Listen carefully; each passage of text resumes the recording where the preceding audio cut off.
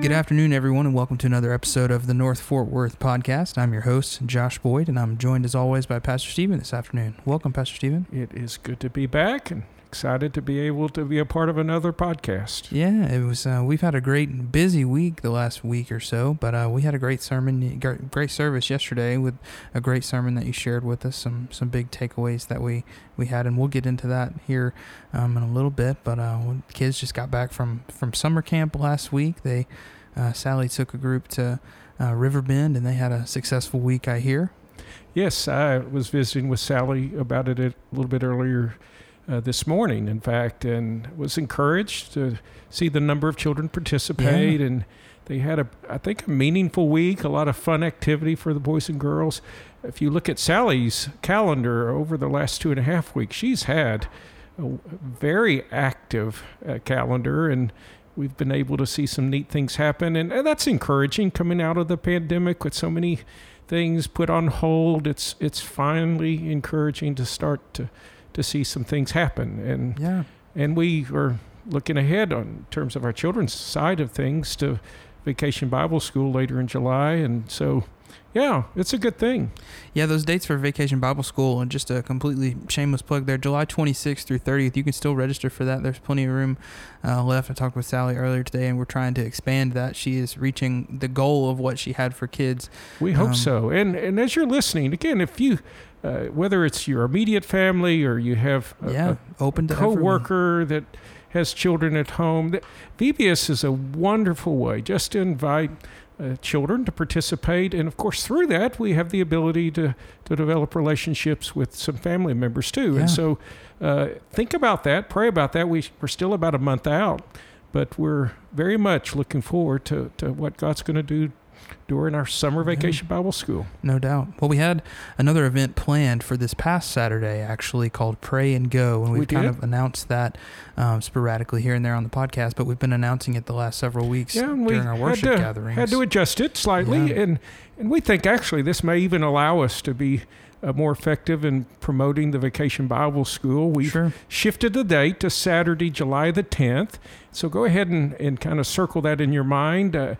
We'd invite you to come to the gym at 10 for a brief training or orientation, and then we just go out. I mean, part of what we want to do as a church is to remind ourselves Jesus calls us to go far beyond our walls, and by the Pray and Go ministry, we just ask you to walk down a assigned street and to privately pray for the families and individuals represented behind those doors. And then we leave a door hanger that helps someone know somebody prayed for you today, which you never know how that might reassure someone who's going through a personal challenge. And then there's ways that they can connect with us, even sharing specific prayer requests. And, of course, on the opposite side of the door hanger will be a promo for VBS. So circle July the 10th. We want to have a great number to go out, and it will be, I think, a good day. Pray and Go was a fun event when we hosted it last year. It was hot, but it was really fun, and it was good for everyone to. And this was right in the middle, really, of when we were dealing with it was COVID, and this was a really COVID-safe thing for us to do. It was a pretty safe thing to divide up into really small groups and to go out, and everybody was socially distanced outside. The concept was developed by the North American Mission Board in conjunction with our annual conventions, the SBC convention. They would often try to kind of affect an entire city, the host city, and they would send teams out just to pray and ask the Lord to do a fresh work. And so, again, I'm pleased by the opportunity. We hope that you're going to participate. We know summer's a busy time, and even in the morning on a summer Saturday, it can be a little bit hot, but it's a way that we can extend Christ's love, and I hope that you'll think about doing that. Yeah, absolutely. So that's July 10th. Be sure to remember that, jot it down. That's in our Connections Guide that will be coming out soon for the month of July. But before July 10th arrives, we have kind of a special day in the life of our country, in the life of our culture and our nation, and that's July 4th. That's Independence Day. Yeah, on a Sunday this year. How rare is that? Can you remember? Well, I know it has to happen consistently. Right. I'm trying to remember. I'm assuming we've had that happen at least once since I've been here at No Fort Worth. I'm in my 17th year, so I think that has happened. But it doesn't happen regularly. So, yes, it's going to be, I think, a special day. I hope the holiday doesn't cause too many of our members to be traveling and away from worship, but it could serve as just, I think, a helpful reminder on that notable day that as a people of faith, we need to be praying for our nation. Yeah. I think we all, looking over the events of the last 16, 18 months, realize that there are challenges that are bigger than us, and the solutions don't appear to be simple. And so the people of faith, those who trust in Christ, follow Christ, shouldn't we be asking the Lord to help us and to help those in positions of authority know how to respond? I fear sometimes we're much more prone to kind of get pulled into the social media trap of just spouting off whatever our political view may be. And at the same time, we're not as focused on praying for solutions, asking God to work through us. And so as Sunday is approaching, on the 4th of July, let's be sure and pray for our nation. And we actually wanted to spend just a moment here today on the podcast as you're listening, and we wanted to voice a prayer for our nation, just as a unique way for us to have not only a continued dialogue about what's going on in the life of our church, but what's going on in the life of our country. And no matter political alignment or affiliation, I think we all can agree that prayer is essential for the success and the livelihood of a nation. And so as we just take a moment, Pastor Stephen, would you mind voicing that prayer for us? I would be honored to do so. Dear God, we do pause and we direct our hearts to you, first of all, acknowledging our dependence on you. Forgive us when we act in presumptuous ways. We pretend that we can find solutions outside of the wisdom that you supply. We acknowledge that tendency within us. Yet we pray, even as the 4th is approaching, that you could work through those who are in positions of authority. We pray that you could help them see things and understand things in a way that would move our nation constructively forward. I pray, Father, for those all across our nation, and the governor's houses, the various state offices that are being filled, and certainly the national offices. We pray for President Biden and, Lord, for all of those that are in those roles and positions of authority and influence. We pray that you might work through them individually and collectively. And we pray for the citizens of our land. We have witnessed over the last 12 months a lot of division. And we pray that you would help us to find ways to enter into dialogue, that we would not view different points of view as something that should divide us, but perhaps as we would share these different views, we could find a path in a way that we could find solutions that are the right solutions. I ask, Father, that you would work through those especially who would follow your Son, Jesus Christ. Let his influence be seen in what they say and also in how they say it. Lord, may we prove to be the light that Jesus desires for us to be. So, Father, we lift up our nation. I certainly pray toward this coming Sunday, and I pray for our congregation that we would be able to be the difference within our community in the way that you would desire. I ask these things in Jesus' name. Amen. Amen. Well, we've covered July 10th, Pray and Go. We've covered July 4th, Independence Day. And let's take a step back to June 27th. This was this previous Sunday. And let's kind of go beyond the sermon, Pastor Stephen. Let's talk a little bit about maybe some of the final thoughts or the final takeaways or some of the big things that you mentioned. You mentioned 3 big things that we're going to kind of talk about here just for a moment. And you mentioned some spiritual practices, and the first one being kneeling down, and the second one being stretching out, and the third one being moving forward. Can you tell us a little bit about the passage that we looked at? Yeah, and again, if you were unable to be with us on Sunday, I remind you can always find our Sunday services on our website at nofortworth.com. And this past week, we continued our lessons in the Gospel of Mark, and we reached chapter 5, or really we finished out chapter 5 this past week. And as I emphasized from the passage, certainly it's one more passage that elevates our view of Jesus. It describes how Jesus dramatically heals a woman who simply reaches out her hand to touch him. But even more, it portrays Jesus' authority over death, where a little girl has died, and Jesus takes her by the hand and raises her back to life. Now, we're familiar with the accounts. Again, these are not new stories, but what I tried to mention on Sunday is if you look at the individuals involved, we might gain some perspective on how faith should move us in our response to Jesus. And that's really where those three phrases were developed. I referred to them as postures of faith. The first one being kneeling down. We're introduced to a religious leader by the name of Jairus who places himself at the feet of Jesus. And the point I tried to drive home was, really that is descriptive of the heart of faith, true faith, where the person understands that Jesus is greater than he is or she is, and they humble themselves before Jesus. Jairus didn't come at Jesus as an equal. He recognized there is in Jesus Christ someone that is able to address my life, and he placed himself at Jesus' feet. And I said, if we are a people of faith, should we not be reflecting the same? Now, I have to admit, I think sometimes, given the way our culture is, humility isn't something that we maintain.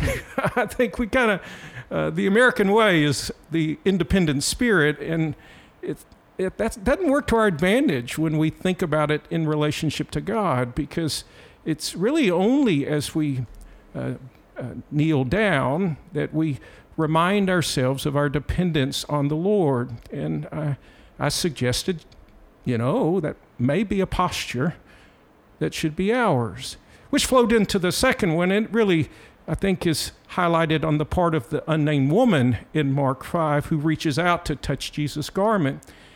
And I tried to suggest that, that too should be characteristic of our faith, where we stretch out our hands to him empty-handed, desiring for God to provide what we actively need. I imagine more times than not, what we want God to do is just to answer our prayer request in whatever way we would dictate. But what I offered instead was a mindset that, listen, let's just stretch out our hand primarily to take hold of God's grace. Now, the woman grabbed hold of his garment, believing that he would heal her. I think we should reach out to God's grace with the same confidence that his grace is going to be sufficient. Sure. I used the example of the Apostle Paul, who, whatever his struggle or thorn in the flesh may have been, it was Jesus who taught him not to ask for God to remove it, but instead to discover that God was going to provide every single day what he needed to move through that. I know the thorn in the flesh passage, Josh, is one that many people have talked about at various times. What do you think his problem was? I think Paul probably struggled a lot with humility, like a lot of us do. And I think that I've always, the masculinity in me tends to lead in that way, especially someone who is a hero of our faith, someone who, even explicitly mentions had every right to boast about where he was in the faith, every right to this claim to fame almost, in how he had progressed in his 180 from his previous life. I really think this issue of pride, was probably really up there, if not the thorn that he's talking about, one of the thorns that really I've drives always it. Benefited as I've studied that passage on different occasions, where again the thinking is all over the place about it. Sure. Some do believe that it was a reference to some kind of spiritual weakness, whether it be pride or some other temptation. Who among us haven't asked the Lord to take away a particular vulnerability that we might have? Others have thought it was a relational thorn, that there was a person in his life that was just pushing his button constantly, and he's asking, now, Lord, just remove that struggle. Right. And again, once again, who among us hasn't maybe prayed at times, Lord, I really wish you wouldn't let that person be as present in my life as they seem to be. And then there are those who would suggest that the problem was physical, and that it, as I alluded to on Sunday, that maybe he was going blind. In one of his letters, at the end of his letter, he notes that he was writing in his own hand, and there's a reference to the size, and the implication being that maybe that he would write with large letters because, sadly, his eyesight was weakening. And so, but whatever it is, and honestly, I'm actually glad it isn't defined, because as we've touched on all of these themes, the promise that is described by Paul is applicable in all of these areas. Whether it's a temptation or a challenging relationship or a physical hardship, what Jesus says to Paul, Jesus says to us, my grace is sufficient to you. If you would recognize that in your weakness I can make you strong, then you can actually experience more of Jesus. And that's really, that was my point on Sunday. You know, every day of our lives, what we probably should do after we kneel down is stretch out our hands of faith, asking in a fresh way for Jesus to direct his sustaining grace, his provision, to help us respond to whatever that is.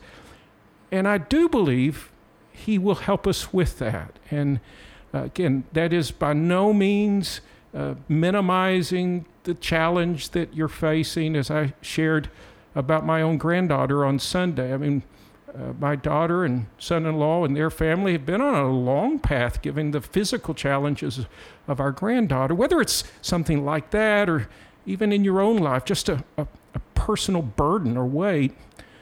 Let's permit the Lord to just lift us up as we stretch out our hands of faith.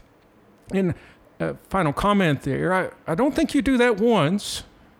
I know in the woman's case it only took once for the Lord to completely heal her. But in our situations, if it's God's grace that's going to sustain us, then at least from my point of view, we stretch out our empty hands daily to allow him to fill our hands with the sustaining grace. And then we repeat the same the next day and then the next day. So we stretch out. And then the final emphasis probably is the most challenging of them all. No doubt. That we adopt the posture of faith where we're moving forward. And in the account, as I conceded yesterday or on Sunday, I can't even imagine what Jairus was feeling, having heard the report that his daughter is now dead, that he still makes the journey to his home with Jesus, with the words of Jesus in the back of his mind, do not be afraid, only believe. Yeah. Well, when we look at the dark challenges in front of us, the uncertainties of our tomorrow, maybe that's exactly what needs to be in the back of our mind. We just need to hear Jesus saying to us, stop being afraid, believe.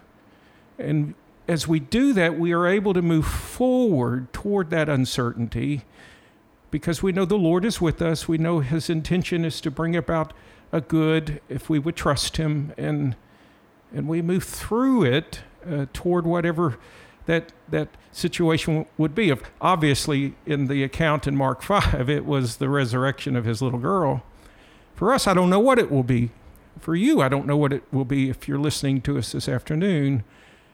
But see, faith would enable you to move forward toward it in a way that you can trust the Lord. And I hope that maybe is something that encourages you. So as you look at where we are, as Josh highlighted the three postures, we kneel down, we stretch out, we move forward.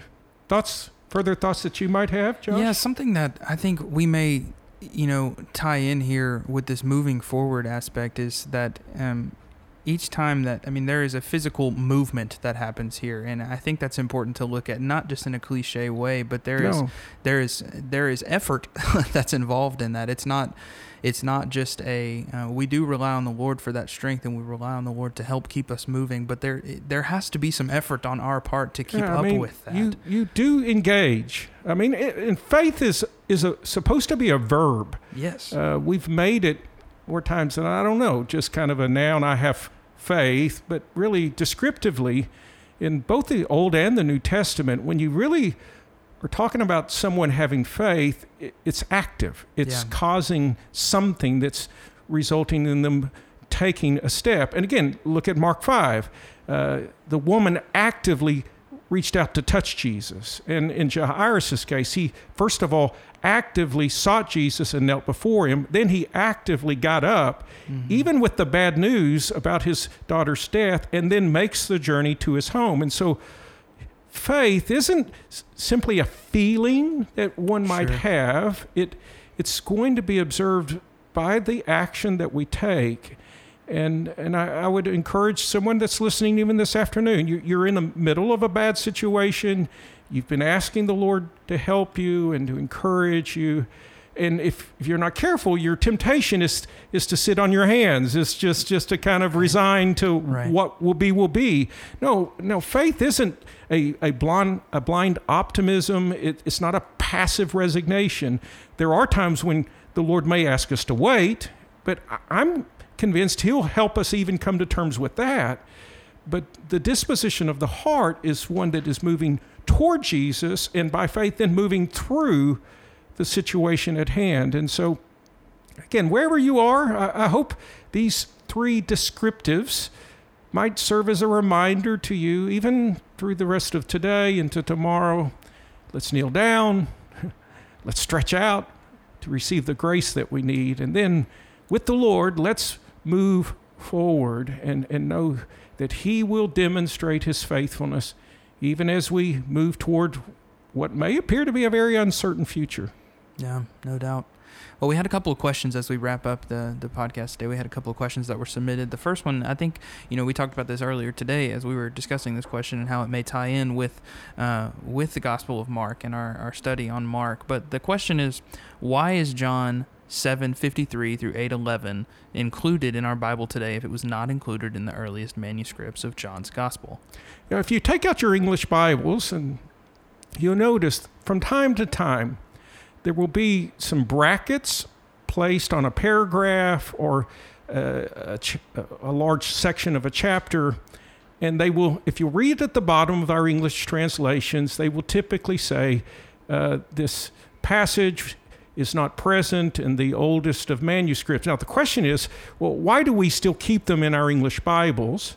And I think that's a fair question to raise. You should appreciate that when the Bible was really translated into English and then widely distributed, we're talking about the original King James Version back in the 1600s, they utilized the Greek and Latin manuscripts that were available to them. And they provided for us a wonderful translation of those manuscripts.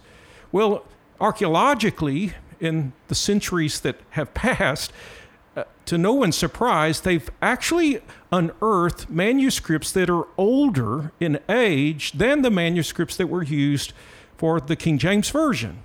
As a result of that, biblical scholars have then sought to identify, for our benefit, the most accurate translation of the text that we have. And that's why when you see those brackets, they're indicating they've come across manuscripts that were older than the manuscripts that were used in the King James Version. Now, here's kind of a funny consideration. If the translators of the King James Version had worked from the same manuscripts that many that are being used today, then these passages and questions probably would not have been included. But since they were included in English Bibles for 3 centuries, I think it's wise on the part of the various translators now to still retain those passages. I mean, the case in point, the question that he references involves the story of Jesus and the woman found in adultery. It's a very, very familiar account in John 8. And And so because of that, because of its familiarity, there, I think, is a hesitation to remove it and to create some questions or doubts. As an aside to that specific passage, you may find this interesting. There are actually some Greek manuscripts, like a manuscript of the Gospel of Luke, where the story of the adulterous woman has been incorporated into his gospel. Now, again, these are later manuscripts, and so I only mention that to illustrate. It seems like that particular story was a legitimate story, just looking for a context, and the different copyists, through the passing of time, were looking for the appropriate place to insert what they considered to be a true story. In fact, there is some extra biblical writing, I think it was Papias, that references this story, which again points it back to a time frame where it was likely a part of the oral tradition. Papias was a disciple of John the Apostle, just to give you a little better understanding of who he was.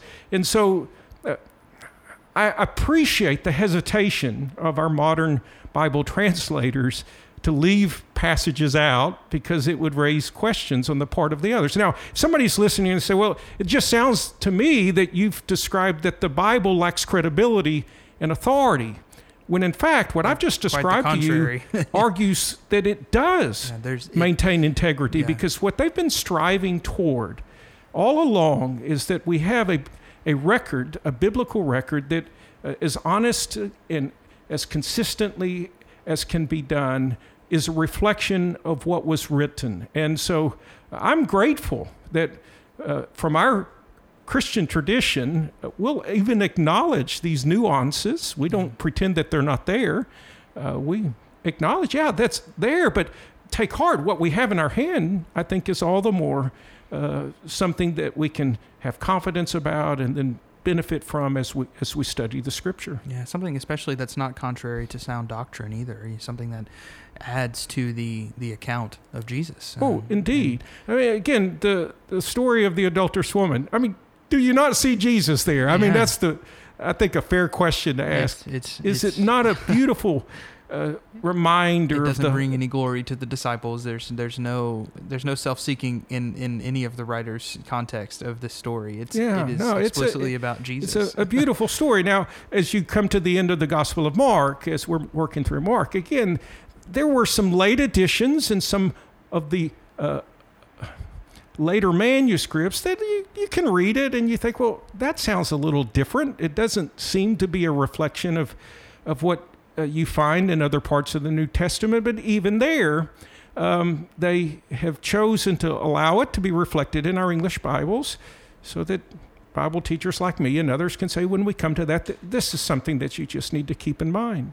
Yeah, absolutely. So the bonus question for this week, and we didn't talk about this before the podcast, who wrote the book of Hebrews? That's a wonderful question. There are many who think it was Paul. I don't personally feel that. I think it may have been Apollos, is what some would speculate the author to be. The writer chooses to be unnamed. The individual doesn't identify himself. But again, I think the broader tradition has been that it's the Apostle Paul. I just leave the question open. I'm grateful for the book. It is a tremendously helpful, insightful book about Jesus Christ in the context of the Hebrew Jewish faith, and helps us to see how he is the ultimate fulfillment of all of that. The Old Testament's pointing us to Jesus, if we would just recognize the testimony. Yeah. The book of Hebrews, every time I read it, is so convicting on my lack of faith, my lack of faith, my lack of humility in serving Christ every time that I read it. But which, as you touch on faith, and we'll wrap up today's podcast, I point you all to this coming Sunday.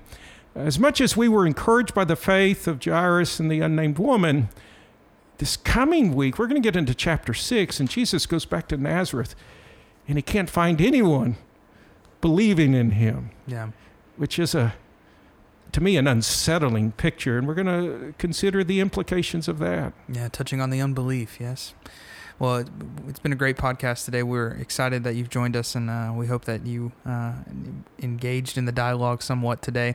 But church, we're praying for you. We love you. We hope you have a great week, and we'll see you back Wednesday at 6:30 for all of our Wednesday night activities, and then Sunday morning at 9 and 11 for worship.